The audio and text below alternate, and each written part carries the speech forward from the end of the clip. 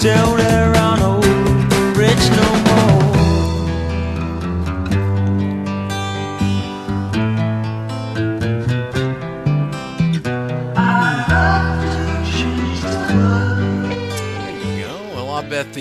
Bet the intro sounded a little bit better and more live today. Thank you, Paul, for straightening out that stuff. Here we go on a Tuesday.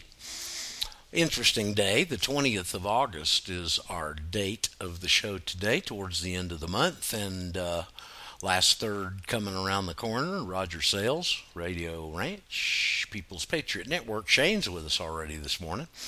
And kind of quiet. It's a little bit quiet. They call it, I think, the cliche, Shane, is the calm before the storm. Yes. I think that's where we're at. So we'll see. There's a couple of things I want to start off. I don't really have a whole bunch to talk about specifically today. There's so much happening, and we got so many people that are well-versed in different aspects and keeping up these days, and kind of some titillating things happening. This Larry Pratt appearance with Brent on Friday is pretty exciting. And but I guess we'll start out. There's a very interesting article right over on the Zero Hedge on the 11 reasons that a lot of the big money people are freaking out. I figure we'll go over those and get the ball rolling. Anything on your mind this morning, Shane? Have you worked on your letter, getting it in the mail? No, I have not gotten the mail, and I do not plan to until I have confirmation. Confirmation of what? I may need put in a few other things, more evidence. Nah, there's no more evidence needed. You hit them with the important part right there in that letter. If I was you, I'd get it in the mail and quit dillying and dallying, because I waited a little longer than I noodled on it a little longer than I wanted to. So I'd get it in the mail. I'd get it in the mail pretty quick. It's pretty complete. They're not going to have. You don't need any more evidence in there.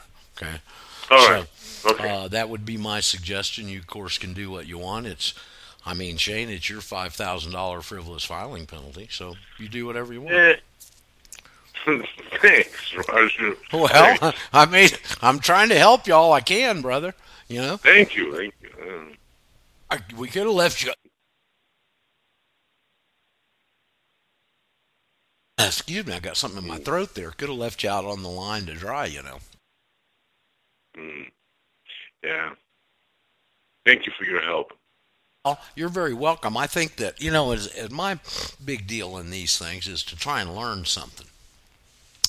I mean, even, you learn through your failures. You don't learn through your successes generally, because when you do something and it works, you go, well, that's the way it's supposed to work. You don't ever wonder about why or anything else, just that it works. And it's when it doesn't work that you start questioning, you see. And that's why this was instrumental for me. I haven't written a letter to my pen pals over there at the Individuals Representing Satan for many years. And so it was a chance to, re-exercise those muscles a little bit. And now that we got the goods on these bastards, totally. We got the goods on them cold. Okay, there's no wiggle room. And that's what that letter that I penned for you, I was exceptionally moved when I sat down and wrote that, and very inspired. And I can't wait to see. I wish I could be a fly on the room when they open the sucker and it starts getting passed up the line over there. Now, the one lesson that we can learn about that, and it's for any of you guys that want to step up to the bar. I'm not going to tell you to do it. It's your own decision. I think you can see by Shane's situation that should anybody get any kind of flack from these guys, we're right there to back you up. But if you want to have the guts and the total severance, because this is their teeth. IRS is their teeth, okay? And you're yanking out incisors, molars, and everything else in one fatal swoop, all right? And but I think we can do it instead of waiting for them to react like we've done and figured out how to beat them the whole way, is to preempt that. And I think that what what, and maybe I should sit down. Maybe I'll sit down and do work on it this week because it shouldn't be too much problem to go in and just pull a couple of those things out and write a generic cover letter. So when you sent it to them in January, if you'd had that covered, you wouldn't even have gotten that because it takes their legs out from under them from the start. And I think that's the approach that we need to take from here on out with anybody that wants to do that. And I'd encourage everybody to do it. And you know why, don't you, Shane? From you, no. Well, No. the reason is because you're letting them know point blank that we know who they are. We know what they've done. We know how they've done it, and we know how to negate it.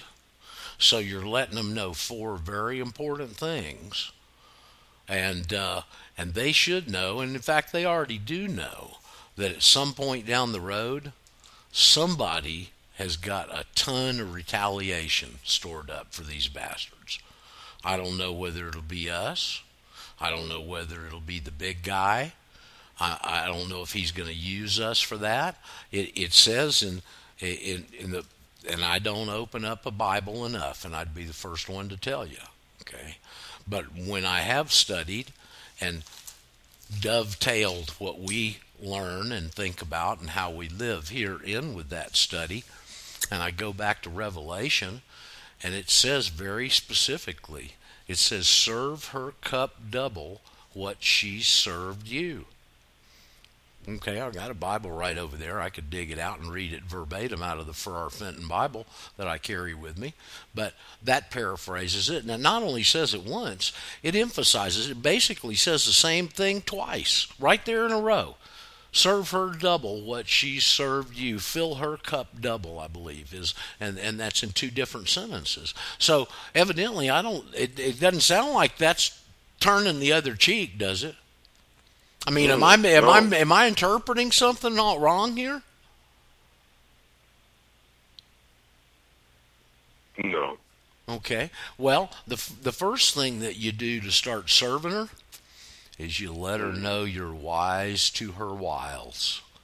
You let this Babylonian whore know that we know exactly what she's done, and we know exactly how it was done. And we know exactly how to negate it. And the next step after that, that's how you start. That's how you give her the cup you're going to fill double. Here's the cup, bitch. Get ready to drink out of it. Okay? Mm-hmm.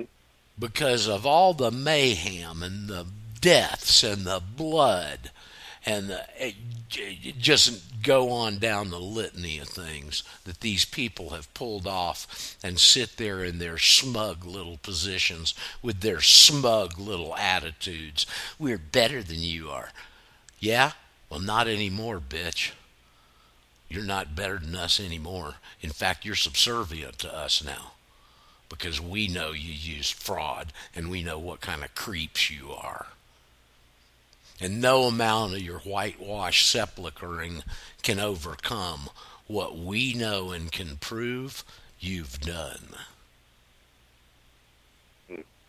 Mm-hmm. Okay? And that's when you send them that affidavit, you're telling them all that on one piece of paper. And believe me, Yes, they know. twice. They know what comes next when multitudes become aware. They know very well. Less than 5%. Well, Actually, less than 3%. Well, between 3 and 5 is what I've always heard, Shane. What Shane's referring to is the amount of people that wanted to fight old King George and get away from all that garbage. And the majority of people, oh no, we can't, no change, oh please. And it just goes to illustrate, as historically it does in a number of other instances, that it's always a small group of dedicated people that affect change. That never has a large group ever affected change till they've been stoked up to it by some small group that's instigating them in the background. I mean, look at Spartacus. You remember Spartacus, don't you, Shane?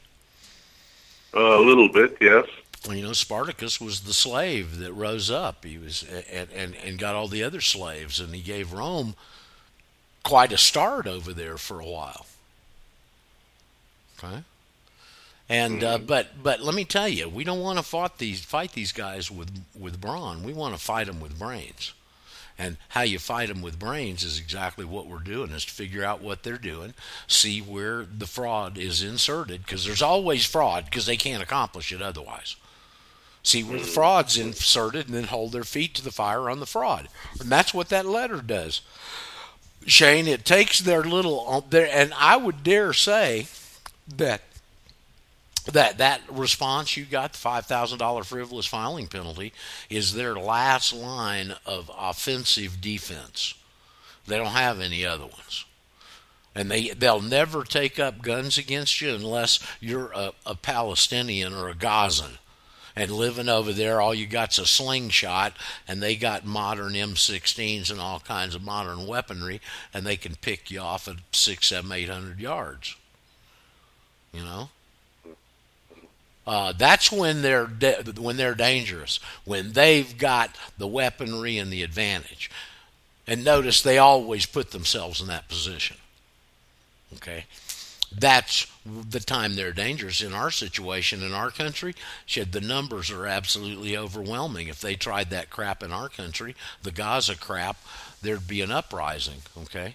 And and that's what excites me so much as I think about it. And I've not talked to Brent, and I'm not trying to get my hopes up on this Friday thing with Larry, because quite frankly, over all these years, I've sent so many letters, emails with the book, and all this stuff to so many people, and I know they never even looked at it, and so I'd get my hopes up, and then you get it dashed. Expectations of other people is what it's called. So I try not to have them anymore. And but I am very excited because of the way it occurred, and the fact that this is Brent's initiative. Obviously, him and Larry have a relationship, a friendship of some sort, and Larry Pratt and that organization, Gun Owners of America, would be the perfect organization to take the next big step here. I've been saying on the air for a long time that I've just turned this whole thing over to the big guy. Okay, I quit a few years back. Man, my head got sore because I was beating it against the wall so hard, simply because it feels so good when you stop and going through all these frustrations. And I said, listen, I've already accomplished my goal, Shane. I accomplished my goal with this 8 years ago, 9 almost now, and that's to get this information into the public domain. That in itself is a heck of an accomplishment. Okay. And so when you set goals, if you learn about goals, if you're smart enough to have used them at some point in your life, you realize that that's when you really usually accomplish things in life, is when you set goals. And so, but once you've set goals and you've achieved it, then you reset the goal. So my reset of the goal was, well, let's see if we can spread this information as far and wide as we can, because it is in the public domain now. Okay, and Yes. You keep trying, and you hit this secondary wall of people. And I'm not pointing fingers at people. I mean, when I send it to people like Gerald Celente or Bill Holter or Jim Sinclair or the guy over at SGT Reports or all the Jim Willey, just on and on and on. When I send it to those people, I have to understand they're very accomplished folks. They're already very in depth in their own area, and I understand that this is a big area of study right here. Okay, because I had to put everything in my life to one side to study it, basically. And those guys are in the heat of the battle in their own specialty, and I can understand why they look at it, it sounds crazy, they discard it, it's over on the side, So that realization and that frustration with me for a number of years, and as I've said on the program here often, I just turned it over to the big guy. I said, well, when we're ready to get doors opened, you're going to open them. And this may be him opening the door here. Okay, because it's not my initiative. It's somebody else's initiative. It's two pretty godly men, and it's one of them that's got a tremendous influence in an organization of people that I believe if we can get this started through that gun community, fervent gun community, that a large percentage of those people will adhere to the message, be interested enough to learn more about it, because the repercussions of it for them are real substantial. Okay, no more gun regulations apply to you. I mean, that's a hell of an incentive right there if you're a gun advocate. Oh, you mean none of that stuff applies to me? No, we even got a way for you to get out of IRS if you want to. And my buddy Shane right here is a living example if you'll put the damn letter in the mail. Mm-hmm.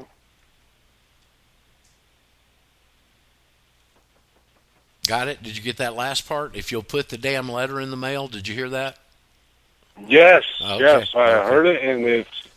Okay, now Shane, hold on, Shane. Shane, I want to see, we're going to see how good you are at following directions. Okay. All right? All So, right. and I've told you 2 or 3 times what I want you to do. Here comes Mr. Chris coming in to join us. Morning, Mr. Christopher. How you doing? Well, fair to partly with a chance of clearing eye, as a matter of fact. You want to stumble through Hello, that Chris. again? Would you like to stumble through that again? Yes, I was stumbling just a little bit there. Well, you called in just when I was... we're going to see how good Shane is at taking directions. Okay? So, I gave Shane some specific suggestions. I don't tell. Let me turn that blasted volume down here. Paul fixed my little deal this morning, and so we're running a little bit more like we're supposed to. Hey, Samuel, how you doing, man? Hi, Roger. Good morning. You sound pretty good today. I was just giving Shane some instructions here, proposed. If you don't have to do it like this, but this is how I'd do it, Shane. And I told you specifically, make a copy of that certificate of non-citizen nationality. You said you had a printer. Okay, go to the website that's in the letter and take that and copy it, and hey, take a highlighter and highlight the first 6 words of that first sentence and third paragraph. According to the INA, Immigration Naturalization Act, all U.S. citizens are U.S. nationals. I want you to highlight it. It's quoted in the letter. It's attached to and incorporated by reference in the letter, so you want it with the package. Also go over, and I would suggest a color, if you've got access to a color copier, to take your passport, open it up there to the picture page, unfold it, and take a nice big color picture of your passport that's linked to your affidavit. Okay? Mm-hmm. And then take and snip that little top. It says it's got a little scissors there and a little dotted line, and they want you to snip that and either enclose it in a letter envelope with that opening, or else you can just put it in and hand address it. And I'd write the reference on the outside. If you hand address the envelope, there's a reference number in there. It's also referenced under RE in the letter. I'd put that reference number on the outside too, and give it a big smooch and send it on off to Miss Davis. What's going on, Chris? What's going on, Samuel? Well, I'm attempting to operate my new Android that updated itself without my authorization and confused the whole thing, changed the whole operating premise, and that pisses me off because they act like it's their phone, not my phone, and they think they know better for what's me, and they ain't got a flipping clue. Well, it probably is their phone somewhere in the fine print, and I did notice that you sounded a little bit better today. So you got a new apparatus, do you? Well, not a new apparatus, just a new reprogramming of the old apparatus, but I'm in a different location that might be more friendly to communication. Okay. Well, everybody sounded good. Samuel, you've been spotty at times on your fidelity, but you sound pretty good today. What's going on with you, my friend? Yeah, mine might be signal. I'm out in the middle of the boondocks, and sometimes it just isn't a great signal. Right. But I was listening to Diana Spingola this weekend. Unfortunately, she lost her daughter to breast cancer. And is that recent, Samuel? Because I knew she had some family members with problems. Yes, within the week, I believe it was. She had a hard time holding herself together, but she had Perloff on again, and he's got a new book called The 13 Pieces of the Jigsaw Puzzle. And one of the things he got into, which actually isn't in the book, but and I never had heard this before. I was quite taken back that I have never heard it before. But he says that there's a lot of evidence, and he doesn't believe anymore, that Thomas Jefferson penned the Declaration of Independence. Did you ever hear that? That Thomas Jefferson penned it? Or that he did not pen it. I have never heard that, no. And but I can tell you that a lot of what is in the Declaration is from John Locke, and was just about taken straight away from John Locke's thinking and writings, who was a Scotsman. Well, what Perloff is saying, and he's also putting his research on top of some other men who have done this prior to this. It was a national secret up until Jefferson's deathbed that they didn't tell anybody who had actually penned it. And Jefferson sort of reluctantly said that he did. But all the evidence points to Thomas Paine. Well, here's where I differ with you right there. Thomas Paine was a deist. And the Declaration specifically talks about God and the Creator and all those wonderful rights that we're endowed with from his hand. Yeah, so was Jefferson. Jefferson I don't think Jefferson was a deist. He thought he wrote his own Bible, and he changed it a bit. I'm not an expert on this, but Paine was a deist. Well, let me tell you why Paine wasn't given credit for it. Franklin saw him in England. He was an Englishman, and he was sort of a flame-throwing pamphlet writer, and Adams saw the talent in the man, right? So he gives him a letter of introduction, and he gets here to the colonies 6 months before Lexington. And he starts writing things that are like common sense and stuff that are igniting the fire behind the whole deal. And because he was an anti-Christian, because he was an Englishman, and because he had no place in Congress, nobody else, I think, wanted to credit him for the draft. But when you look at the writing style and the usage of words, etc., it points right at him.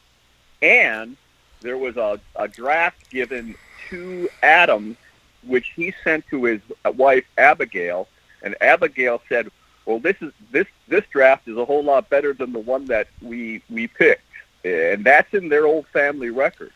Huh. So it's real interesting to look into. I love history, and I thought I would bring it up for everybody there to take a look at and see what they think. But well, it's something. There's a lot of compelling. It's a thesis I don't believe I've ever heard floated before. Paine was very eloquent. There was a guy in Atlanta in our Patriot group that was a big Thomas Paine advocate. But it's going to be hard to overturn the conventional thought that T.J. penned it.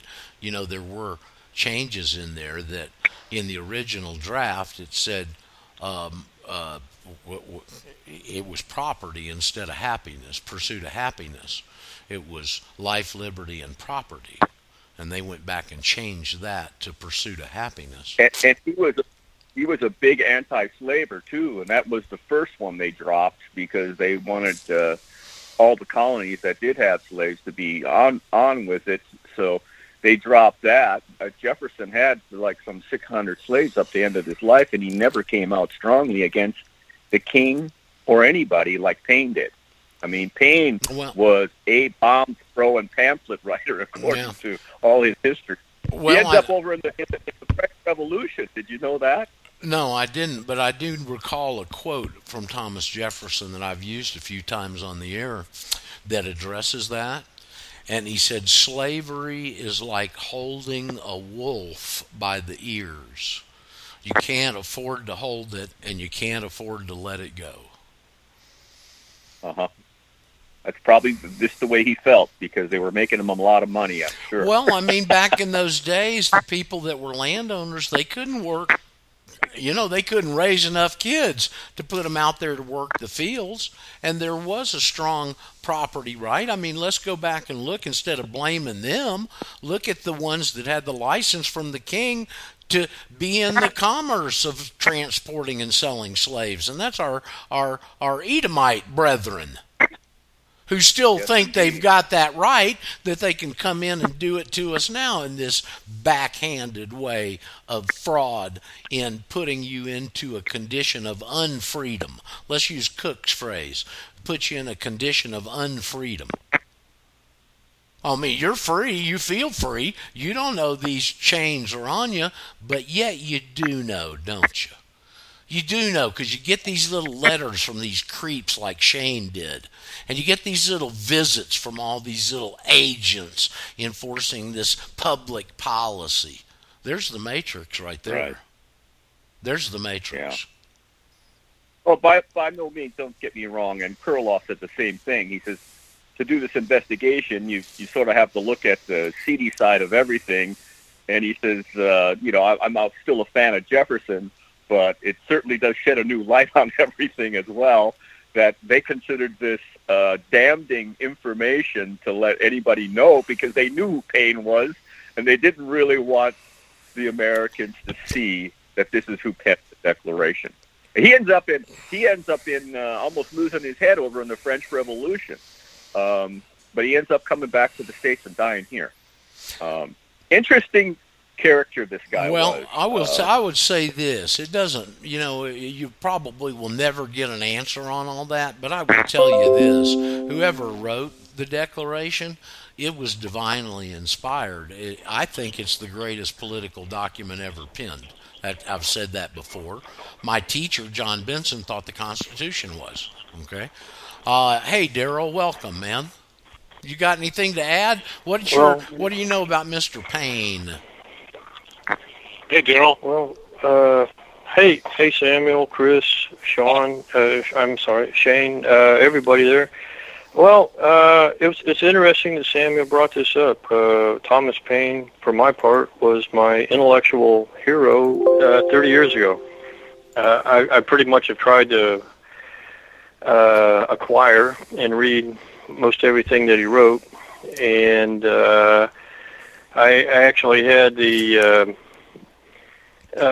strange occurrence when I was out in Connecticut to find his gravesite when I was out there, and he became persona non grata. Yep.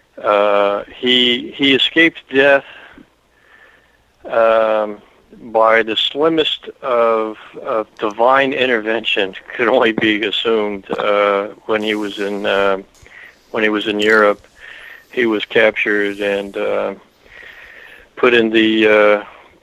tried and put on the docket for execution, and by some strange circumstances was escaped. When he returned to America, he was met with persona non grata and died destitute. And when he was buried, it was basically a pauper's and burial. What have they done? What's his gravesite look like now, Daryl? Pretty unremarkable. Pretty unremarkable. Very. It was kind of shabby, to tell you the truth. So he he was, like Mark Twain, very much not in agreement with the Christian faith. And as Voltaire was not. Voltaire, these were brilliant men, all of the aforementioned, but there was a disconnect in their. They had knowledge, and they were brilliant, but they didn't have any spirit in them. So Thomas Paine, brilliant orator, and had been commissioned to write the pamphlets in the lead up to the so-called Revolutionary War, and was pretty much a tool of the anti-monarchists in Washington and such. Thomas Paine, brilliant. If you haven't read Common Sense, I can't even begin to express to people that are listening to this. If you haven't read his pamphlet called Common Sense, you are missing out. That's probably about his most you famous. Are missing. That's about his most famous work too, wasn't it? Yeah, you are absolutely missing out. And to go back to what Samuel was saying, I've actually heard here about a month and a half ago, Perloff, which I highly recommend all of his books, by the way. 13 Pieces is amazing. And he brought this out, what Samuel was mentioning about Jefferson and the Declaration of Independence. I would also, as an avid reader of Thomas Paine, I would also say that, on reflection on that, I could see Thomas Paine writing that. Just because, as Samuel referred to, the writing style. Perloff says Jefferson has something. What Samuel was going to add something. We're going to say again, Samuel. Go ahead. Cutting out a bit. Yeah, Perloff made some awesome statements in his research. He said Jefferson has something like 3 million words in print, and he never used the word half, which was the older usage for has. Jefferson used has. In Common Sense, I think it's used hundreds of times, and it's used in that first draft of the Declaration. So that just shows you writing style right there, that it was probably Paine and not Jefferson. Yeah, that's a good point that Perloff brings out. The other thing about the Declaration of Independence, if you have read Thomas Paine's other writings, you're left with the impression after reading Thomas Paine, really immersing yourself in it, you find out that he almost never speaks in terms of equivocation or vagaries. No, he is brutal. And there is no political correctness, innuendo, nuance whatsoever. This actually comes through in the Declaration of Independence, in my opinion. So his style was bullet points and capital letters, which was also stylized in the Declaration. And Jefferson never wrote that way. He never bullet pointed. He would equivocate on honesty. He never said anything bad about King George directly like Paine did. Yeah.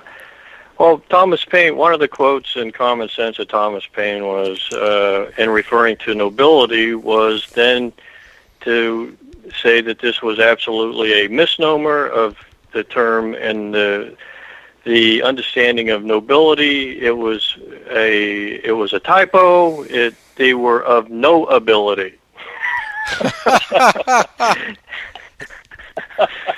And he hammers this over and over again. I know I've brought it out before, but absolutely one of the quotes that he made in Common Sense that drove, just, I don't know, for some reason just stuck in my brain, because it seems like my brain is a sieve anymore. So P's go on, P's fall out. So, but he made the quote that the nature of man. So this, in Common Sense, he's talking about the nature of things. And so he says, here's the quote, he goes, the nature of man is to be ambitious. Well, we see a lot of that. Vindictive. So ambitious, vindictive. Well, we see a lot of vindictive people. And rapacious, in that, you know, they can never be satisfied. So he identified this, assigned it to those class of no ability to be ambitious, vindictive, and rapacious. Well, I love that word, rapacious. Kind of rolls off your tongue, doesn't it? Yeah, it's kind of like the word in the Bible, Shiloh. That word has a interesting resonance to it. So rapacious does roll off the tongue. I really appreciate reading much of the older writing because of their grammar and choice of words and elocution. It's sort of a class, like the Lament of Gerald Lamente. We've lost there's no class, okay? And some of these people were classy. And you appreciate just how far we've slipped in our skills when you read their writings. Yep. So there's a quote I read the other day was that in reference to I believe it was a Russian.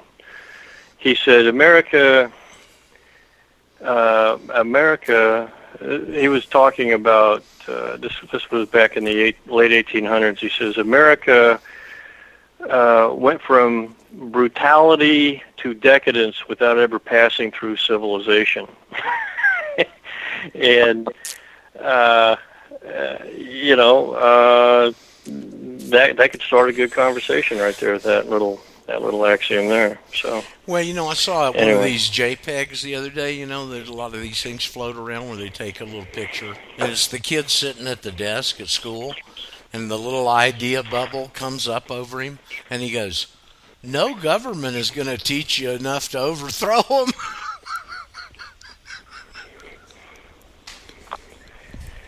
Well, you know, listen, let's expand on that. War is when the government tells you who the enemy is. Yeah. And revolution is when the people tell the government that they're the enemy. It's when we find out who the real it's when we find out who the real enemy is. All right.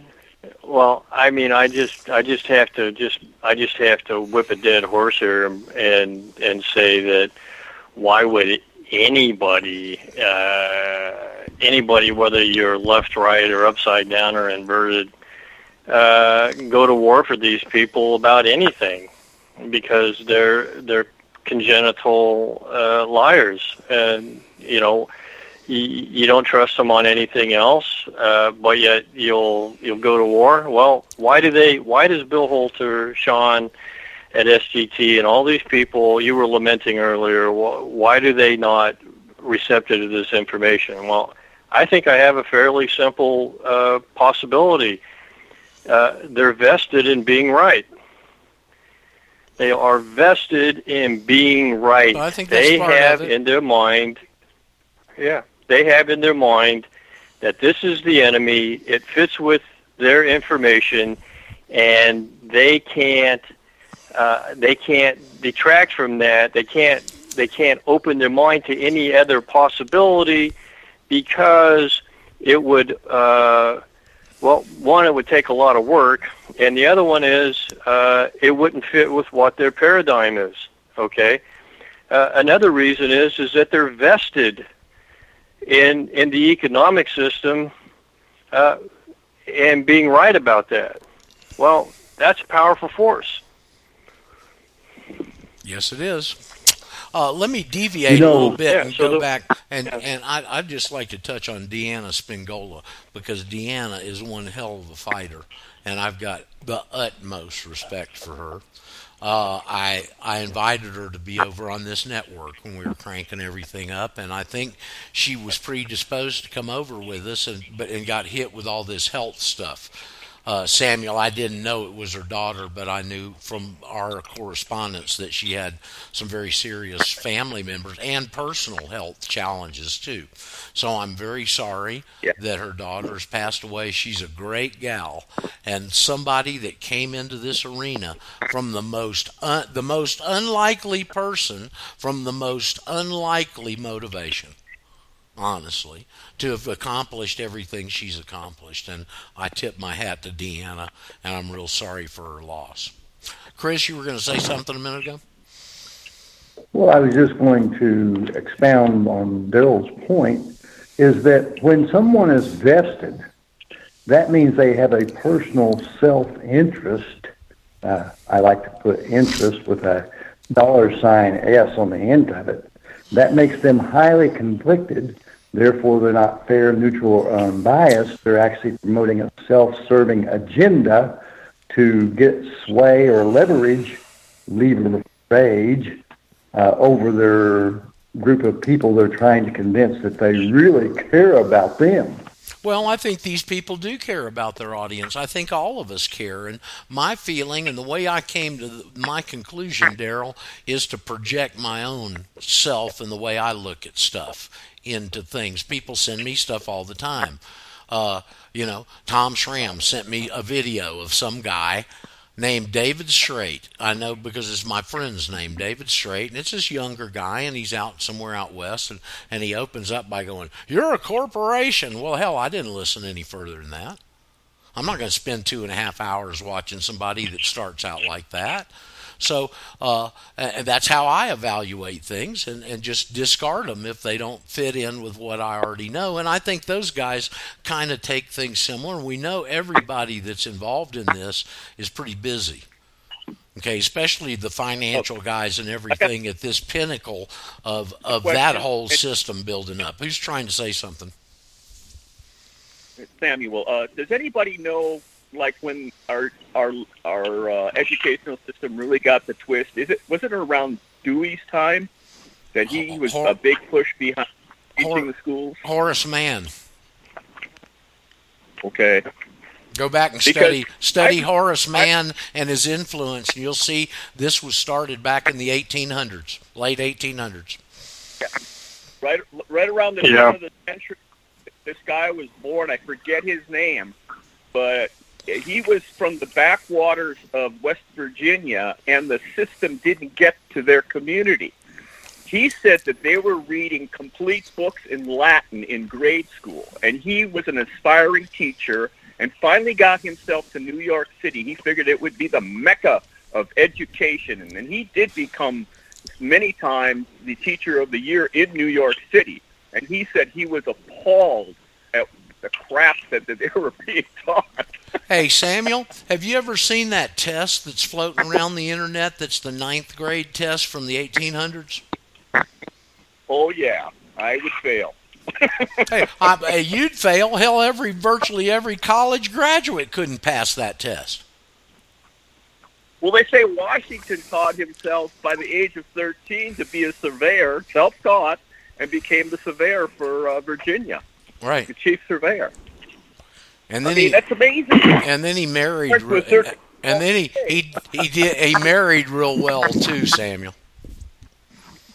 Yeah. Well, yeah, that's a great question, Samuel.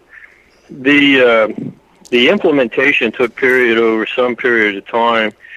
If to do a really good expose on it, I would highly recommend everybody, while you can, go to YouTube and type in Norman Dodd. Yes.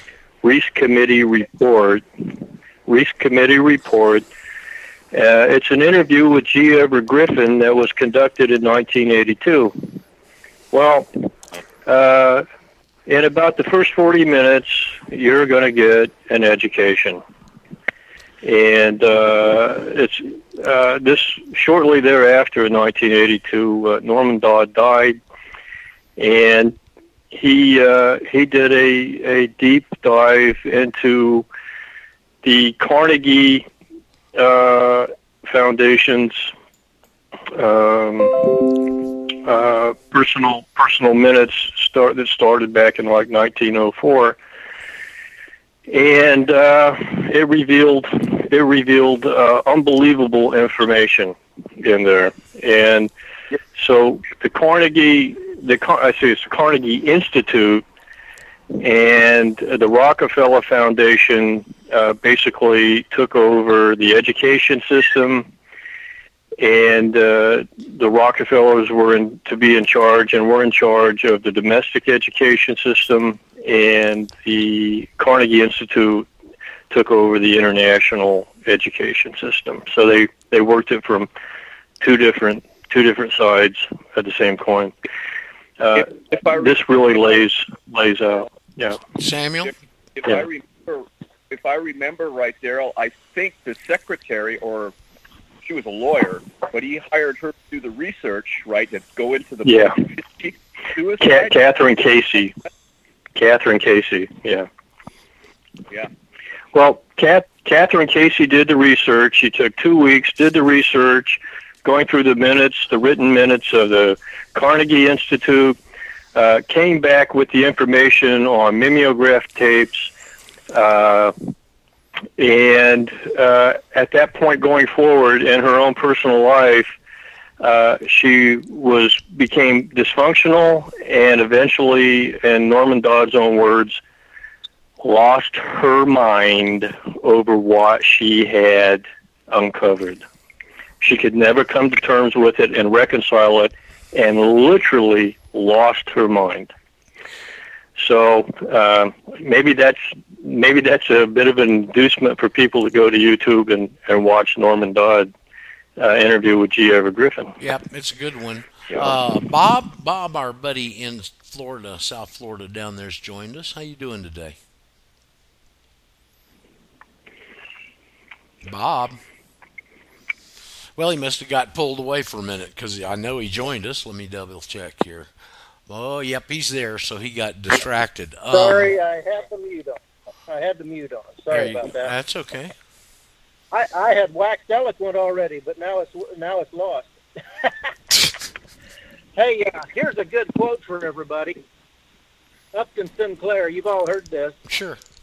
But it's really nice.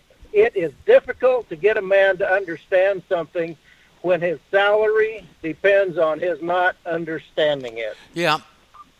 Yeah. And also, and the if you're looking for some truth about public education, I'm not sure this is the fellow that was being proposed, but John Taylor Gatto. Yes, that's him. Deceased. Okay, he is now deceased, but that man, he turned the apple cart over. He was, as you said, Samuel, several-time Teacher of the Year, New York City or New York State. I'm not sure. It doesn't matter. But he was exceptionally good teacher, and he finally just couldn't handle it anymore because doing good teaching was getting him in trouble. And he finally came out vocally and vehemently against public education. And if I'm not mistaken, maybe he and Cheryl Iserby got together. They did. Toward the end of his life. Well, she was a very big fan of his. I know that because she talked about him a lot. Oh, he's a wealth. He gave some 6-hour interview. I can't remember who the interviewer is. It's somebody we all know. I can't think who it was now. But toward the end of his life, he gave a long, in-depth interview, and it was more or less a compilation of many others. I mean, you already knew where he stood, but it was just nice to see it all concisely put together in one interview or multiple 1-hour interviews. But yeah, he was a treasure. He knew what he was up to. It wasn't a matter of teaching him; it was a matter of teaching him how to think. it was the same deal we talk about every day.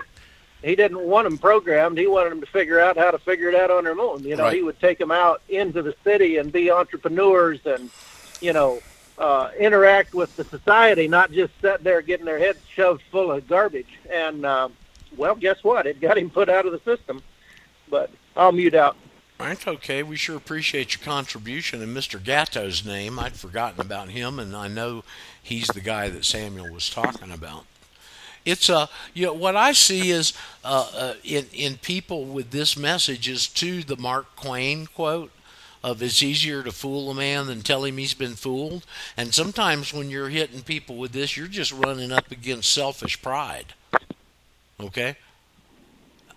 It's got to be part of it in some percentage. Don't know what percentage, but the basic thing, everybody that's on here and everybody that's adhered to this message, every one of you have an open mind. And every one of you might not at the time when you were exposed to it, but you've got a strong spirituality in your soul.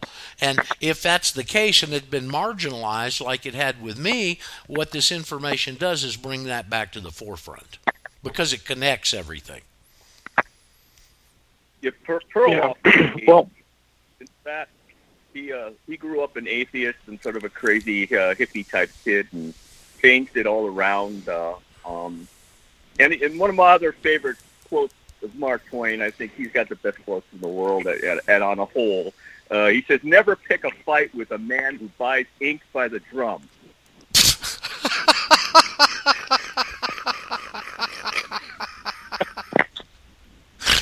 Well, very, very accurate as all his stuff is. Tongue in cheek too.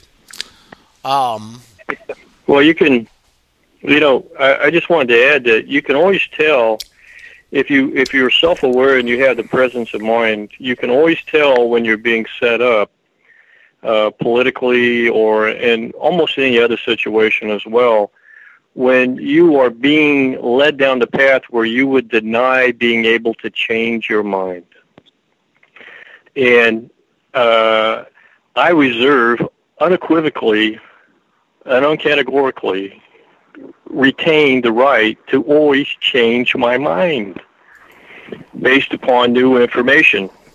And when you can't change your mind, you don't have an open mind because nobody's right about everything. And so what happens if you can't change your mind, you will start to defend things that shouldn't be defended. These are being used against you. I'll give you a quote from the aforementioned Thomas Jefferson. Well, here's what Jefferson had to say about this as it applied to America. He goes, "In America here we are not afraid to follow the truth wherever it may lead, nor to tolerate any error so long as reason is left free to combat it." Well, I think that hits it right on the head. Yep. So, well, my reasoning is that I got real sick of being a serf and a slave, and back then I didn't know how it was being accomplished, but once I found out, I threw those shackles off just as damn quick as I could. And that's the kind of people that when this information reaches them, they're the ones that are firecrackers and go off. Not too many of you like that because it takes a little contemplation. Daryl, I didn't even ever hear from you. You never even called into the program until you'd heard me, got the book, read it, internalized it, sorted through it, got it all straight in your mind. Then I heard from you. Well, I try to gather information before I open my pie hole. I try to. And I try to be open-minded, and I understand that I'm just a man, and that sometimes I can be, I can succumb to that. But I try to. I'm going to take action. This is another difference between different characters and peoples. I gather information in order to do something. I'm not acquiring information or working on something or watch. That's why I'm not a spectator. I don't spectate anything. I don't watch anything as a spectator. That's why, take it for what it's worth. I don't watch auto racing. I don't watch motorcycle racing. I don't engage myself in sports. But what I do is I get engaged in building engines.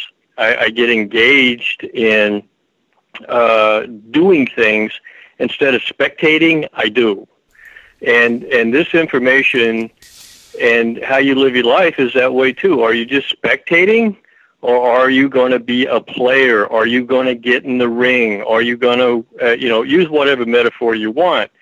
I don't load up my 308 and go deer hunting just to go watch the deer. I'm going to shoot one. Okay. I'm looking for the target. It's not a question of whether or not I'm going to do something or not. I'm looking for the target. Okay. Pick whatever metaphor you want. By the way, that was not an endorsement of any sort of overt violent acts on anybody's part about anything. Okay. It's just a metaphor. You'd commit bambicide? I do. I do. It's really tasty as a roast when you make an 11 bean soup, okay, and you let him cook overnight. You let him cook overnight in the crock pot. It's really, it's really tasty. Yeah. I think So. Bambi was female, so he probably committed some other kind of stuff. Okay, stag side. Yeah. Well, I'm equal opportunity. I'm not real choosy because see, I'm not interested in the rack. Okay, so I'm not a trophy hunter. Okay, that's another good That's a good example. Some people out here are running around. They're trophy hunters. Okay, I'm not a trophy hunter. I do it for the meat. Remember when I got to do those shows from Golden Stag Safari down there in Santa Rosa, La Pampas? You were listening back then. Yeah. The old Pete that's now dead, one of the most unique men I've ever met in my entire life, bar none. Okay. And he told me that they had the Russian mafia down there. He said, Roger, we had the Russian mafia down here. And he said 3 guys came down and they brought 3, probably, Jerry Epstein wannabes with them. And he said they were here for 3 days and they shot $125,000 worth of animals. And they didn't eat any meat. They didn't take any skins or any trophies. They just went out there and killed. Just slaughter. So that doesn't that correlate well with Thomas Paine's quote? They were very ambitious, very vindictive, and very rapacious. Well, who's another really good example of that? Okay, I just as an example. Well, you couldn't pick a better example than Bill and Hillary Clinton. Yeah. Okay. Ambitious, vindictive, and rapacious. I read a quote the other day. It was that man was the only creature that, when fed, desires more. Okay. Will go stick their finger down the throats and throw up to come eat more like they did in Rome. If I might chime in, Daryl here. Yeah. Go ahead. Well, you've used that word twice, rapacious. And at first I thought you said rapacious, and I was trying to figure out what you're talking about. But then I realized, and of course I had written down the word that I thought should have been used instead, rapacious, having the quality of raping someone, being a predator, being hyper-abusive, taking unfair, unconscionable advantage of someone is what rapacious is. And I think that's exactly accurate, because that's what sycophants and psychopaths do, is they take unfair advantage of the least sophisticated, like children, babies, and old and infirm, and people who have any knowledge or lack sophistication to protect themselves. Somebody sent me one of those little JPEGs in an email the other day. You mentioned the Clintons a minute ago, Daryl, and it had Hillary with Paul McCartney He had some kind of a medal on, and it said, "It's now official. The Clintons have more hits than the Beatles." So anyway, just to throw that in. That's very good. It's only funny because it's true. That's right. That's right. You know, the irony of it all. You know, so I think this conversation today is. I want to thank Samuel for pointing it in this direction. I think it's really important because even though we're not talking a lot about law and empirical stuff, the knowledge isn't really what keeps people from acting on it. It's inside of their head and their heart and their spirit. And this is why I keep saying over and over again, I don't really care what people think. No. I want to know how they feel about what they think, because how you feel about what you think will determine your actions. You know, Daryl, they're not separate from each other. I got to a point where I said, I don't really want to hear what you think until I know what you know. Well, because most people, you say, what do you think? What you're asking them is, what are you programmed to regurgitate? They don't think. Well, I look at it, I sort of parse it a little bit from this point of view. If I'm listening to somebody for the purpose of acquiring more edumacation, I'll listen to what they think. If I find that they are off in the weeds, I still might listen just to see, just for a point of argument. But if I'm working with somebody to try to help educate them, I have to sort of slog through listening to them so I can understand where to insert the right tool to get to pry the mind open, you know, and so that's where that one-on-one sort of comes in. You sort of have to suffer through some of that once in a while to be of any effect. Oh. And so there's the student side of it, and then there's the educator side of it. You know? Let me ask you a question. You told us a couple of weeks ago about your buddy that stopped by. Was his name? It wasn't Vern, but it started with a V. Virgil, that you sat down with for a couple hours and gave him a drink of water out of a fire hydrant. Have you heard back from him? Yeah. That was about a month and a half ago, and I gave him an earful about a lot of stuff, and it was kind of like two fire hoses at the same time. And he bought a book. He bought 13 pieces actually. Put it on his Kindle and read it. And I also went into some depth about the pedophilia aspect of this and and Murder Incorporated, which is the Kazarian, Sabatian, Francus mob. And this was well before the Jeffrey Epstein situation came to light in people's consciousness. And so at the end of the day, I haven't heard directly back from him, and I can only imagine that he's kind of sitting there shaking his head now when the Epstein stuff came out, because I gave him foreknowledge of what was coming about that before it was even talked about. I gave him foreknowledge, and now he's going, wow. I can only imagine. But okay, now about 4 months ago, you were over in Atlanta, and you sat down and talked to somebody you were doing motorcycle business with and had a nice conversation with them. Have you heard back from them? Yeah. Well, actually, I have, and actually, I have some of my very best people I work with are black guys.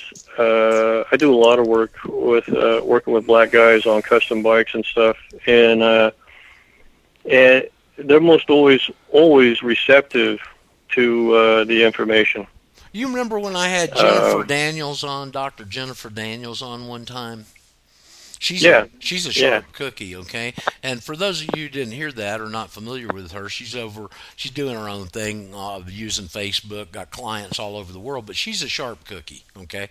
From the ghetto, mid-ghetto in Buffalo, got a scholarship to Harvard, went on to Wharton School of Business, got in practice, started doing the opposite of whatever the government prescribed for her patients, and her death count in her practice went to 0. She started speaking up, the usual, and she's down in Panama now.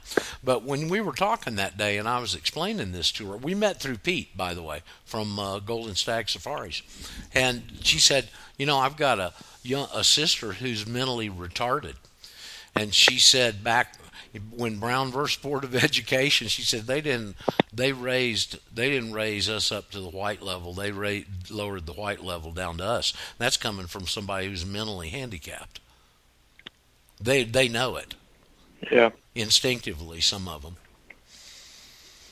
What was that comment you made yesterday? What came after Brown versus Board of Education? You put two events together. As I was putting that whole thing together a couple of years ago, and it was coming to me, and I was sitting there going, 1954. Bingo! The 1954 Internal Revenue Code. They put it in 2 months after Brown versus Board of Education was announced.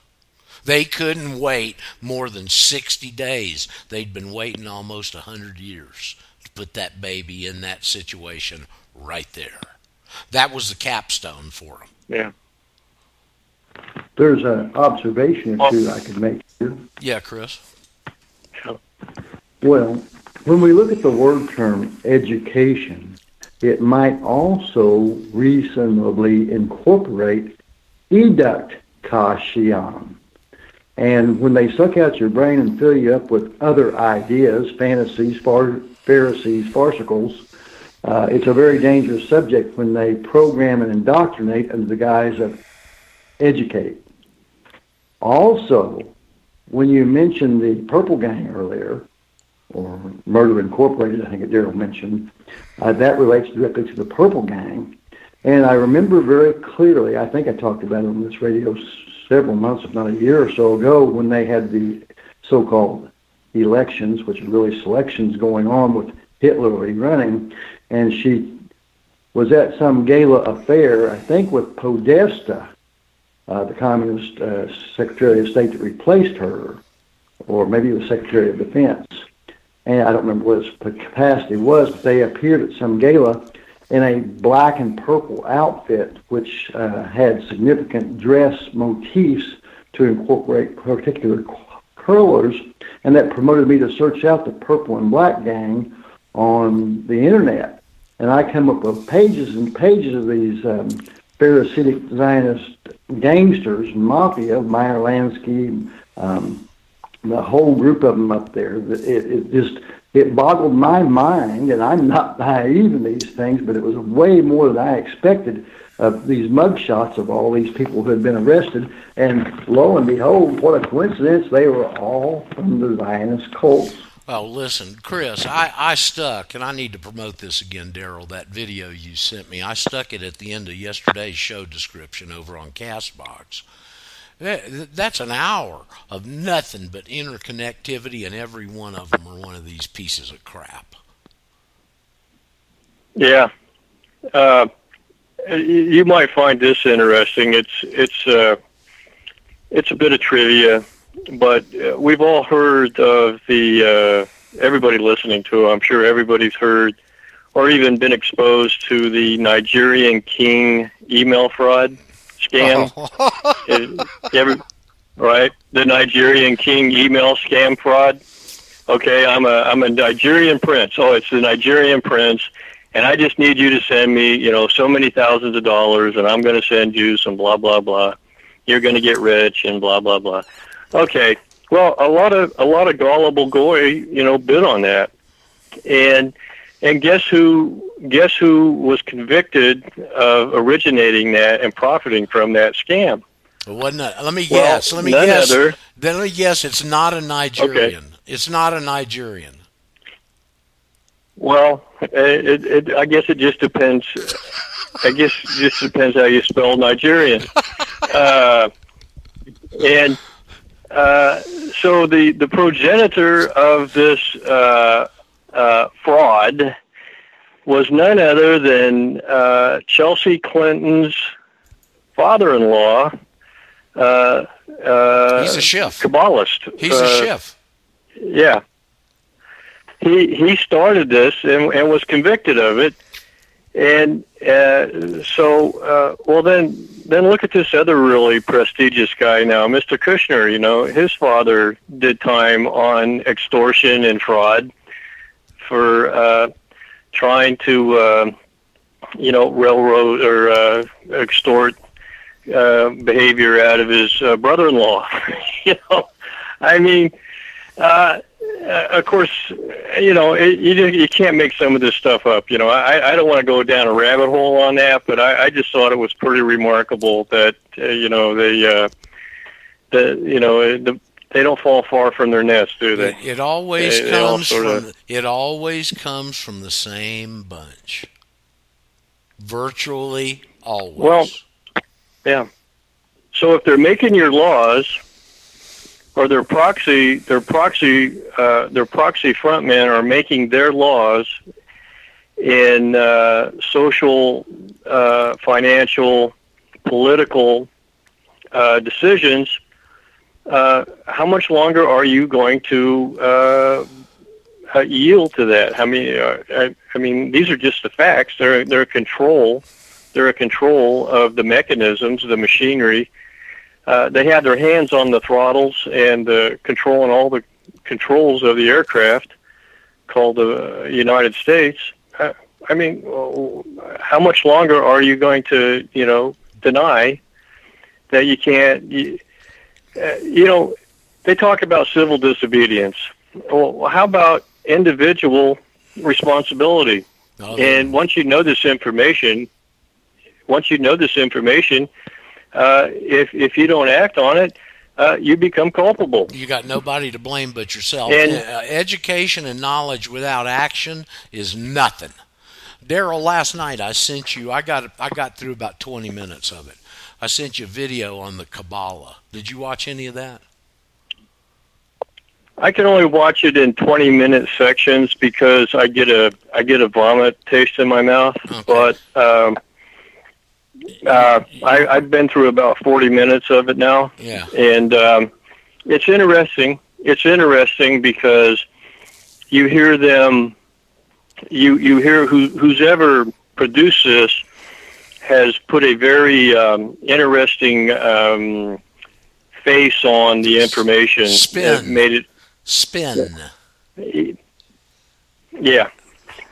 Spin weenies. Yeah. So where I stopped last night watching it, and it was and this is, folks, the Kabbalah that we're talking about, this Jewish mysticism, and part of the Kabbalah and the mysteries of the Kabbalah is they are debating whether God kicked Adam and Eve out of the garden or whether Adam and Eve kicked God out of the garden. Yeah.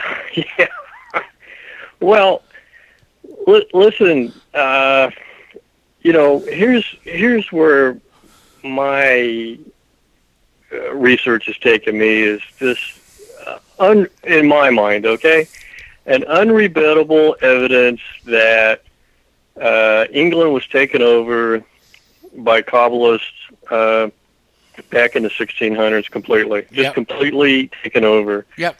And all of this, England isn't England. It hasn't been for a long time, okay?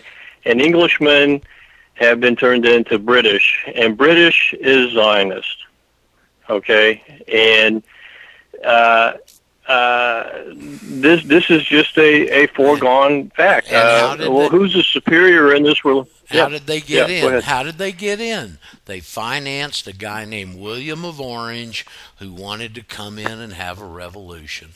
And once William won, they were entrenched, and they ain't let go since. Can I add something And to they this? not only Yeah, they not Chris only was did saying- it financially, but they not only did it financially, but they did it with Kabbalah and magic. Yep. Okay, Mysticism. they use, and so the British are steeped at this point in time in their, and have been for several centuries now, are steeped in mysticism and the occult. Well, we need to bounce this off Paul tomorrow. He will be with us tomorrow. Chris, what were you going to say? You were chomping at the bit. Well, I've delved rather deeply into the sounds of words and extrapolated other likely means and derivations of where these words come from. When we hear so-called Great Britain and British, I think it's more likely or derived from the bar, ra, I, ta, ish, the Baritish.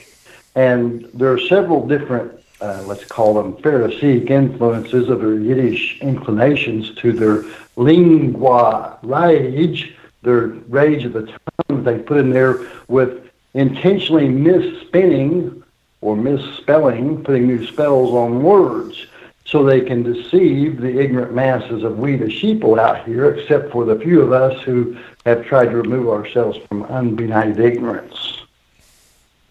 So the term British and B'nai B'rith kind of resonate with each other, don't they? Well, ish we know is man in their language, and the bar we know that's the Barkhans, the British Admiralty Registry or Agents or Archons Registry, as the case may be, the self-deemed elite black-robed priest of Baal. I think it's all interrelated in a vast scheme of deception, as they've been known to do, as we recall Jakob Franks, the self-deemed most evil guy, his offspring, Saul Alinsky, and his predecessor, what was his name? Sabbatai Zevi. Zabbatai Zevi, 1666, redemption through sin. Yep. This deviant mind of Set that they are possessed with has had a negative influence that has basically infected the whole world with cancer of deceit of the mind, putting us in a mystified condition of being completely dwelling in a false existence made up by these people who are the controllers, and in fact owning the human domain. Jade Hill 15, I think, is just an extrapolation of this deviant mind of Set. Well, let me just say it's got a name. It's had a name for a couple thousand years. It's called Mystery Babylon. It's Babylon, but it's a mystery, and nobody understands it except a few of us. Yeah, well, and it was magic. Well, that's what they call their word crap is magic. That's what they call it. Yeah. Well, what did Babylon represent? It represented the first city that was a one world government. There's also in the concordance, there's a definition for it too, Daryl, and I wonder if you've ever heard it, and I think if you plug it in, it makes perfect sense. The definition of Babylon is confusion. Well, in Babylon, when the father threw him down, what were they known for? Well, they could do anything. They all spoke one language, right? Well, the British recreation of that was everything is going to be in English. The British Empire, going back into reading on their own writings back into the 1800s through the early 1900s and going forward, this part of the Rhodes Roundtable was to install an English-speaking empire over the whole world, recreating Babylon as a new world order, one world. They were originally called the One Worlders, one world. and this has been the upfront objective of the British Empire going forward. Nobody really ever wants to talk about their participation in America's Civil War, and it's even by historians and people who are inclined to this information, it's pretty much glossed over, or they're not even aware of the British involvement in the Civil War. So, but their goal is one world government, and we have to wise up to it. And until this boil is lanced and they are purged out of our machinery, we're going to continue to suffer this. And well, time's getting pretty short. Well, you can't depend on everybody else to pitch in, and the one thing you can do is do it for yourself, and that's what we try and encourage. Well, that's the only. You've got a choice. You're the only one that you can control. Okay, and you've got a choice. The education is right at your fingertips. If you're confused, the explanation is here right at your fingertips on a daily basis. And if you've gotten educated and haven't taken action, it's time to sit down and start having a talk with yourself. Well, there's parallels here between this world and the relationship between our Creator. Okay, so you have to individually choose to have this relationship with your Creator and act upon that. It's voluntary. You have to choose. It's voluntary, and just like everything else. It's called free will and self-determination. Well, in the world, in the political world of man, this is historically been recognized under Vattel's Law of Nations and the Constitution and the Declaration of Independence and John Locke and the Magna Carta and so on and so forth. Okay, so what were they doing? They were asserting their free will for self-determination. Now, if you're not going to use your free will and you've determined nothing, then it will be provided for you. Well, the state will provide the one thing about this for you. The one thing about the person that does want to understand this but is too scared to move forward is it does give you some sanity. Okay, you'll have a little bit of sanity, but you won't be contributing to the overall effort unless maybe you spread it to somebody that does. But see, my dream, Daryl, back when this all came together for me, was I thought the information would rip out of the power hour like a tidal wave, and the State Department would be getting hit with hundreds of those things a day. Well, obviously that hadn't happened. Okay. Now, if that were to happen, believe me, those people would sit up and take notice.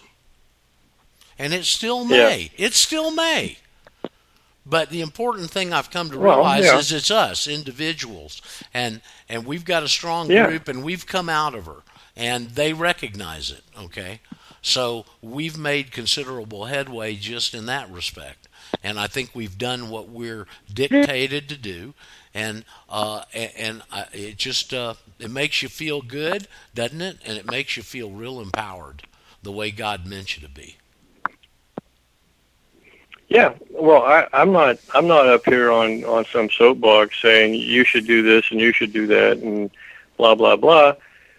Everybody will find their own path in their own time in their own way when they've reconciled these things to their satisfaction or whatever their condition and situation is. You know, I don't want anybody to. Not that anybody does, by the way, but I wouldn't recommend anybody follow me. I'm not your leader. You are. And where do you take your philosophy and your principles from? Well, you can take them from man, or you can take them from your Creator. You know, that's between you and him. because ultimately that's what it'll be. So I'm just here to, I guess maybe be, to use a phrase, a watchman, and it helps me stay on the straight and narrow and the path, and so I just feel a duty. I have a duty to do that, Yeah, so I understand the duty aspect of this. My father used to have, in fact, after he died, I took it and framed it. I've still got it somewhere in my household goods up there. Had this little cartoon in his office, and it was a guy at his desk there, and on the edge of the paper you could see 4 or 5 or 6 people just running out of the area, and the caption to it was, "There go my people. I must rush after them, for I am their leader." Right. Well, I have an interesting quote here from a woman. Her name was Burl Markham. If anybody cares to do any research on her, but she was a pilot back in the 20s, 30s. And here's one of the, I think it sort of fits to the tone and tenor of this conversation. Here's her quote. She goes, "Harmony comes gradually to a pilot and his plane. The wing does not want so much to fly true as tug at the hands that guide it. The ship would rather hunt the wind than lay her nose to the horizon far ahead. She has a derelict quality in her character. She toys with freedom and hints at liberation, but yields her own desires gently." Well, that's very poetic, Yes, and it's a very sort of compassionate way to relay this information. Is be kind to yourself, be gentle. The world will beat you up, so don't do it to yourself. And use this information as a space and a time to consider objectivity and thinking about these things and doing your own research. So, and gently it will yield to you.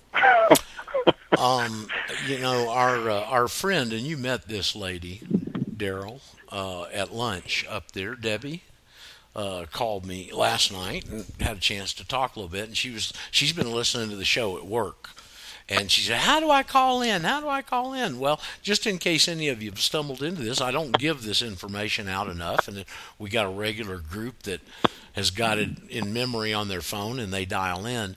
But if you wanted to call in and you had a question or comment, or you're a big Thomas Paine fan or whatever, the number is 404-448-1420.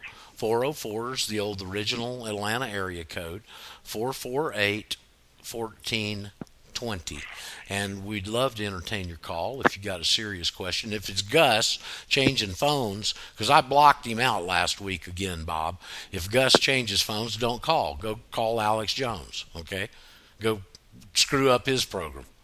But anyway, if anybody else has got a genuine question or a comment or something to add, we'd certainly welcome your call. And I know there's people out there listening that probably have never called in and are scared.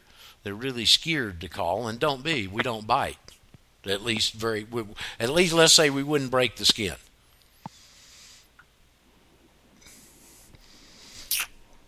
So, Samuel, Chris, you got anything sitting back there on your mind you wanted to add? Bob, you're still out cutting hay somewhere. I got something to add on those noblemen and how unnoble they are. There was a expedition, some earl or whatever from England, or actually I think he was English, and he was running Ireland, so he was a jerk there too. But he comes over here, he gets hundreds of wagons. This is like when the West is opening up.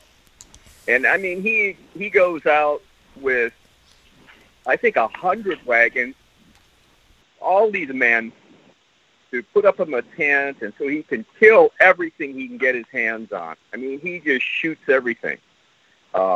He's got guides with him like Cody and everything. This guy is spending a king's ransom to just go out and kill everything he can out there. And finally he got his upcoming, and the Indians jacked him up a little bit, and he barely got out of there with his life. But this guy was the jerk of jerks. I can't think of the name of the expedition, but it was there for, I think, a whole year, killing everything he could get his hands on. Well, it just shows you high fly. Psychopaths have been around with us for a long time. They just didn't have them identified back then.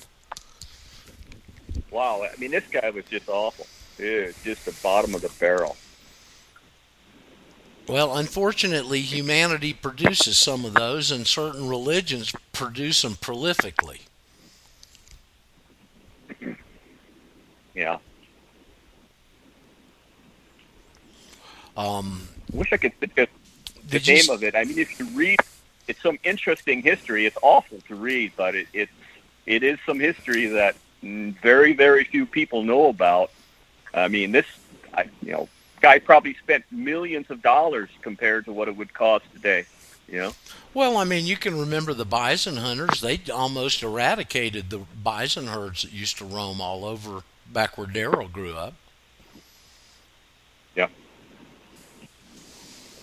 Unfortunate.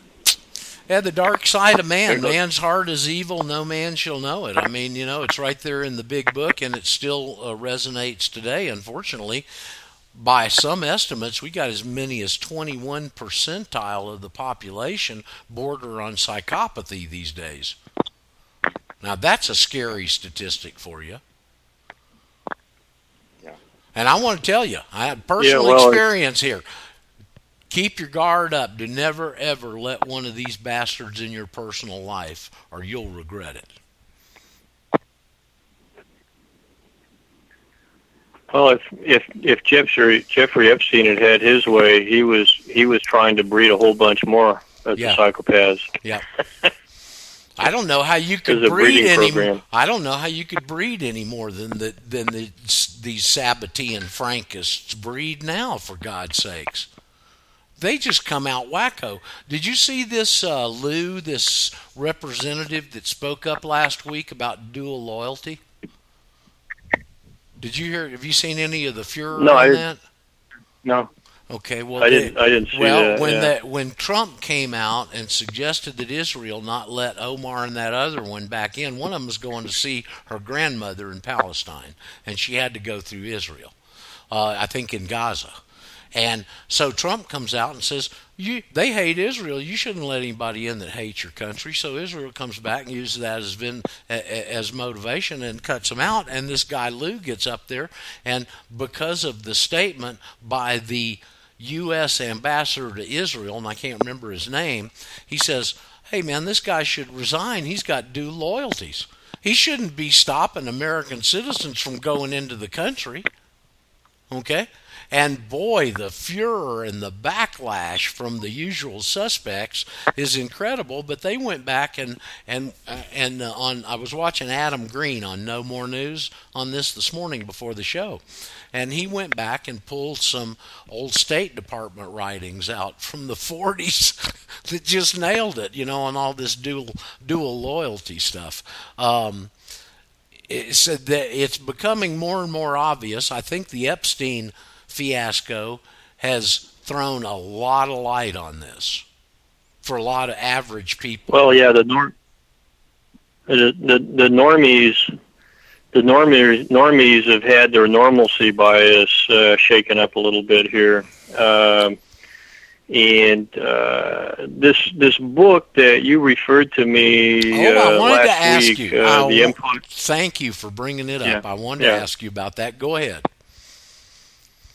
Well, it's the Empire of the City, and written by E.C. Knuth, and he was out of Milwaukee, Wisconsin, the home of American socialism, and he writes this in 1946 after having been through World War I. He gets interested in what the heck is going on around here. And he writes this amazing book of about 100 pages. it's dense, and it's documented. A lot of, even with all the research that I've done, I'm learning so much more of the specifics and the names and the dates and the places. Well, this is written in 1946. He's talking about the city. This is the city of London. This is Britain. This is the influence that it's having on the American society. This is when you go back to Lindbergh, Henry Ford. These were the people that were the real America first. James Forrestal in this period of time. McFadden. The enemy had been identified. I'm only 15 pages into this book, and it had my head spinning last night, so I went to sleep. And but the enemy had been identified. The enemy of the American and the Constitution, if you will, and the Declaration of Independence and what people believe America is, was identified a long, long time ago. It was identified during your grandparents.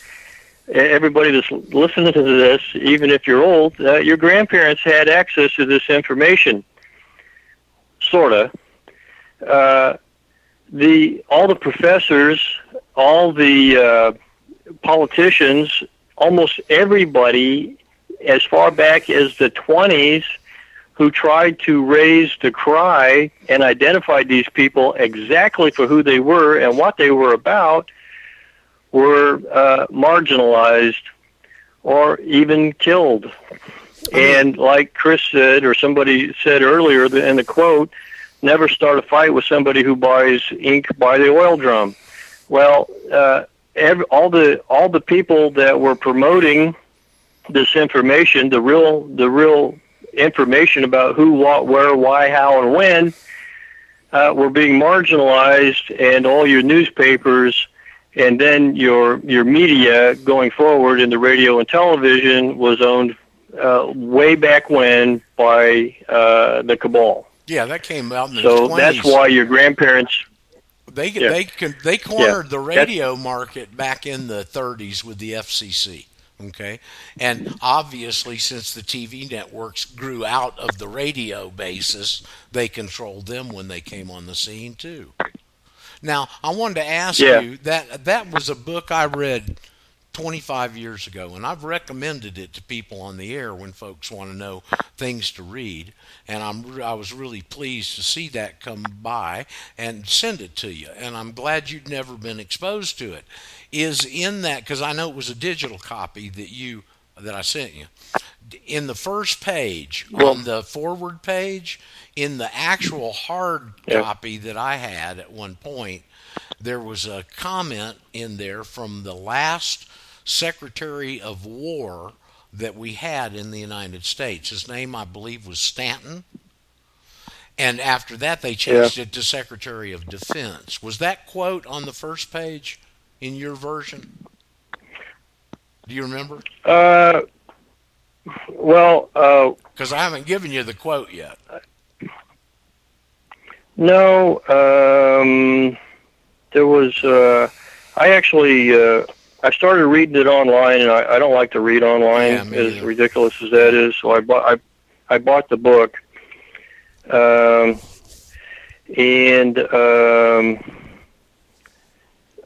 so go ahead and give me the quote. Well, what I remember is when you open the cover, and there's one quote. This is the only thing it says on the entire page, and it's quoting Secretary of War Stanton. This was back when Truman was president.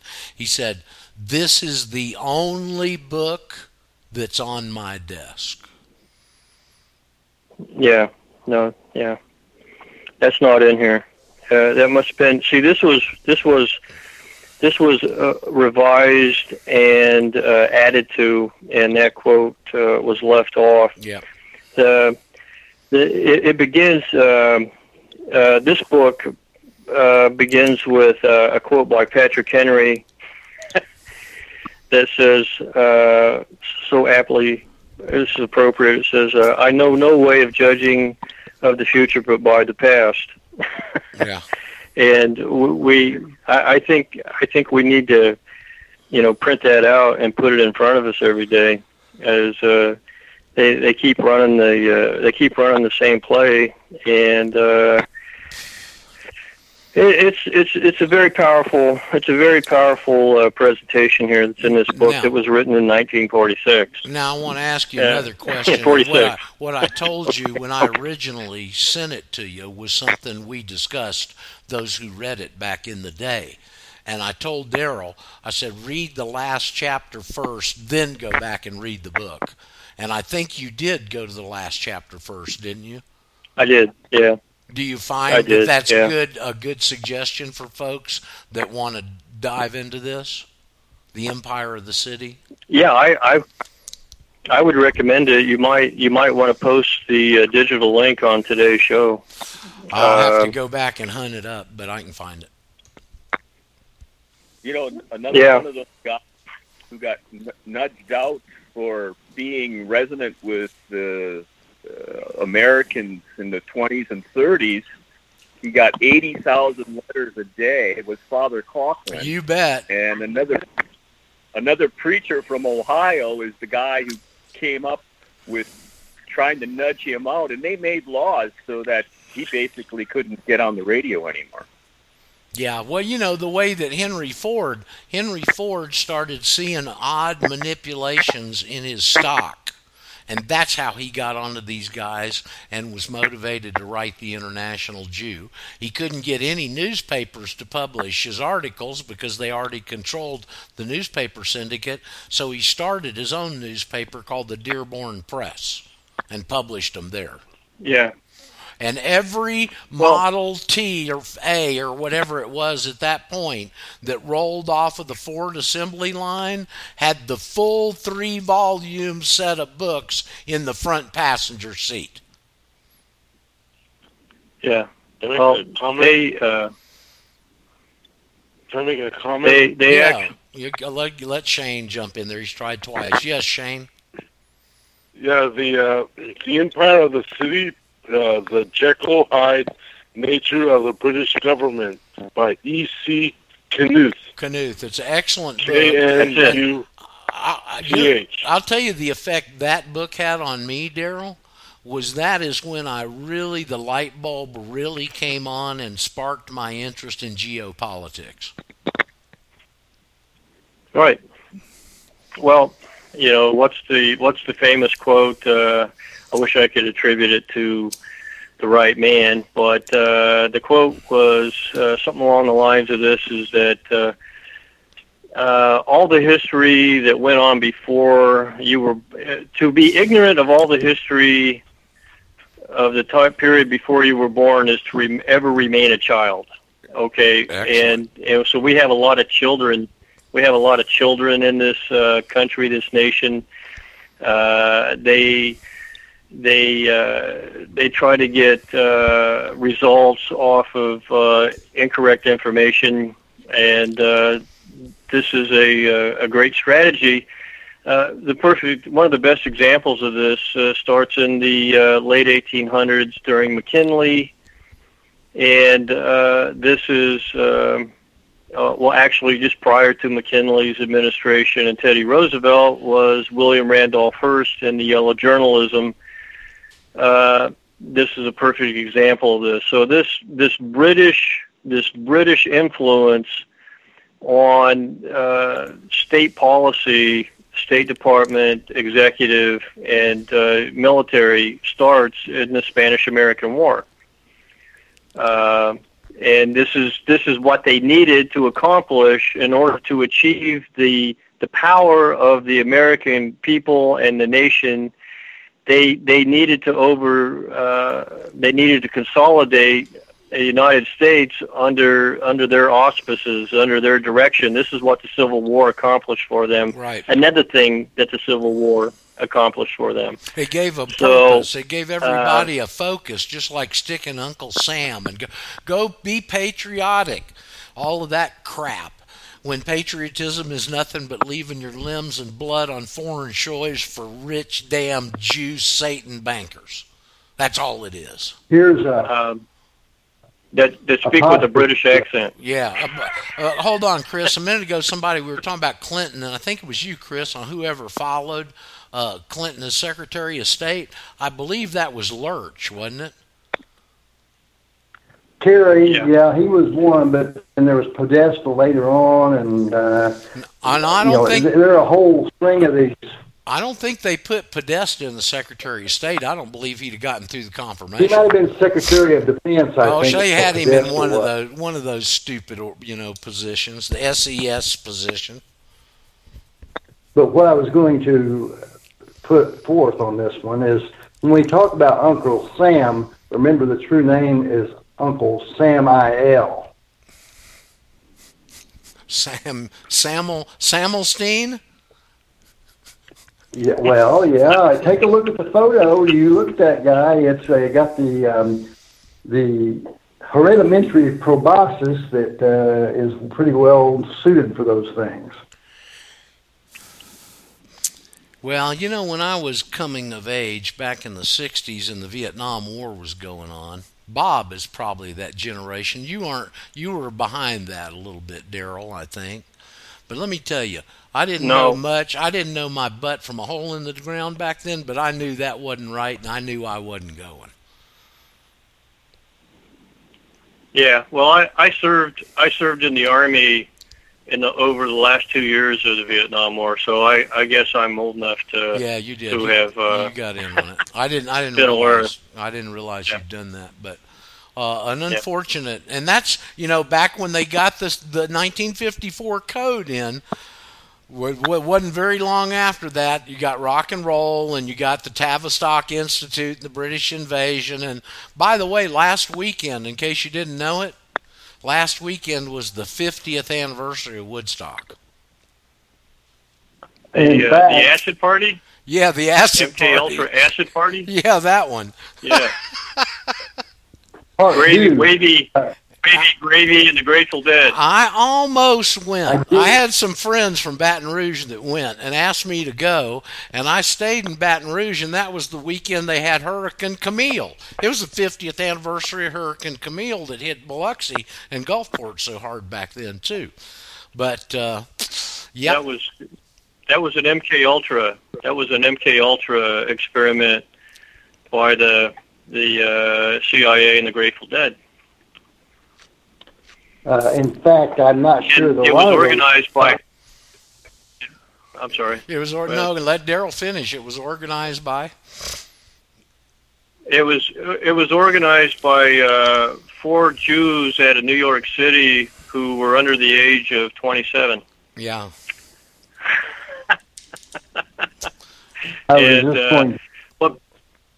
Go ahead, Chris. You were going to. Well, I recall whenever I mentioned Podesta and the State Department, the Department of Defense. The Department of Defense was formerly the War Department. Right. And, of course, they changed the name because war is peace in their vernacular, and so it's important to follow the chain of changes that always precipitate the deception of the people and give them the illusion they're going to defend us while they're really committing war against everybody else. In my book, From Sovereign to Serf, I put a little thing in there I'd seen at the time I was writing it, an interview with a rabbi. And he says, specifically, he said, the minute we put defense in the Israeli Defense Forces, everybody freezes.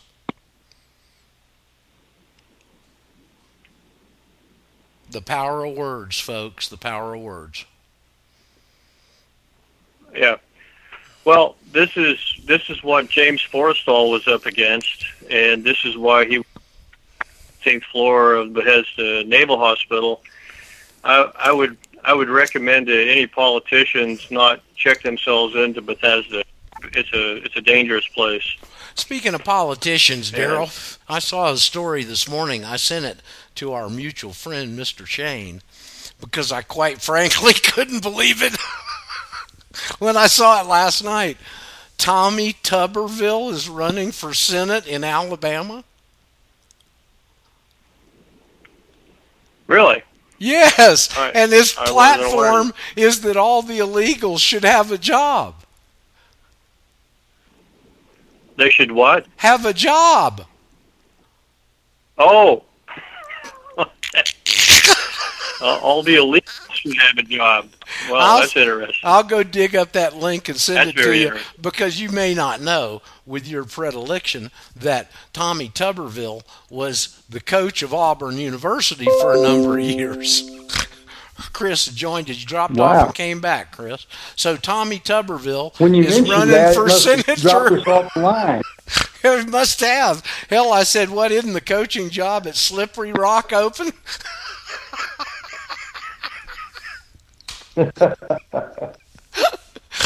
I'm not sure it didn't interrupt the whole signal and disconnect everybody, to be honest with you, Roger. That seems to be one of their tactics. Well, it just struck me as funny that old Tommy Tuberville is running for Senate in Alabama. So it ought to be an entertaining election, if for nothing else, because of that facet right there.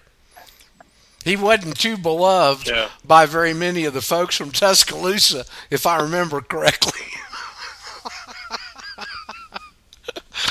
So little current events, just a little current events there. We got a couple of minutes before we wrap up. I did deal with Paul today a little bit this morning. We got to speak. That's why I got the computer straight, and we can play the music and even play video clips and stuff again. So, but he did say that he'll be with us tomorrow. So, of course, we'll look forward to Paul tomorrow. And for those of you who may have missed, we're going to have a gentleman who founded the no-nonsense gun lobby in Washington, Gun Owners of America. His name's Larry Pratt. He's a very, very fine gentleman, and he's going to be on with another fine gentleman, Brent, and somebody that has had a little checkered past, and that's me, on Friday. So that should be a real good show for a number of reasons. And I can't help but think, now let me just use you guys as a sounding board here publicly. I can't help but think that Brent wants him exposed to our information, or he wouldn't have asked if he could be on with him. Would you kind of come to that same conclusion, Daryl? Well, I would think that would be as assumptions go, that's pretty reasonable, considering that this is a pretty bare-fisted platform on this information. So and if Brent thinks he's going to get him on for 2 hours with me, and he's not going to get exposed to it, then Brent is slipping up a little bit. Brent doesn't know me very well yet. Then, but well, that would be indicative of the first stages of Alzheimer's. Yes, it would to be. believe that wouldn't happen. Well, let's just hope. And then if you got any of your gun friends and stuff that are oriented that way, please promote the show on Friday.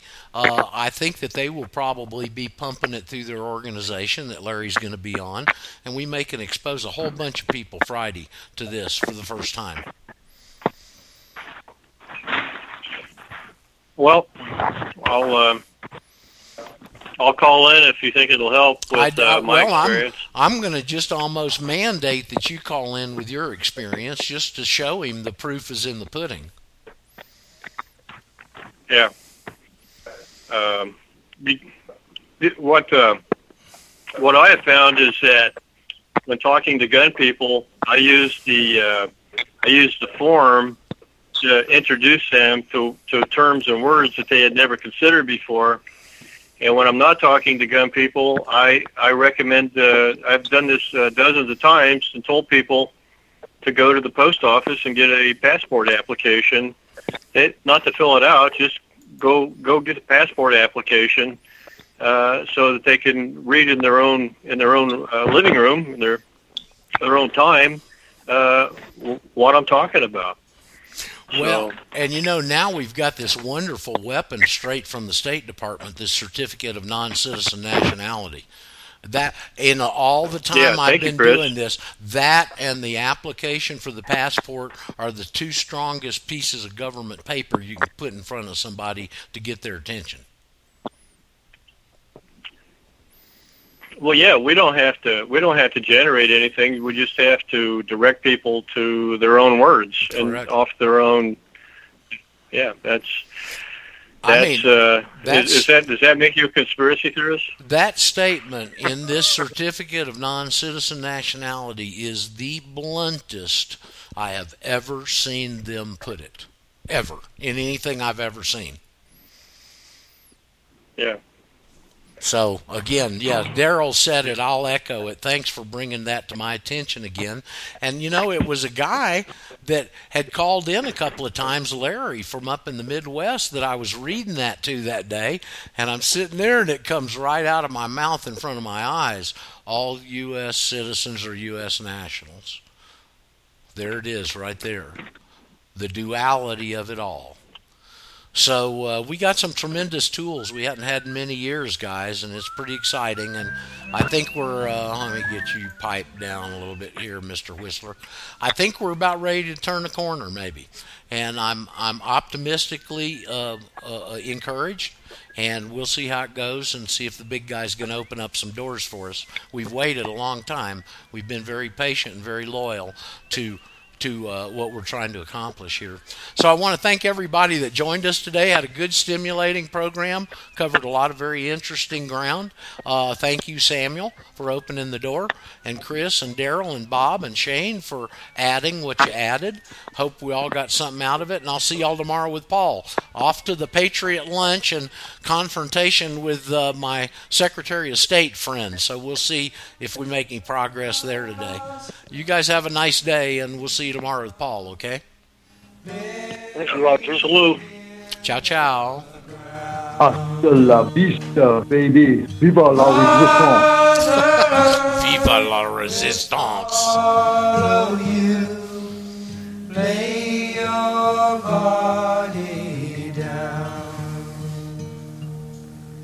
Find the cost of freedom buried in the ground. Mother Earth will swallow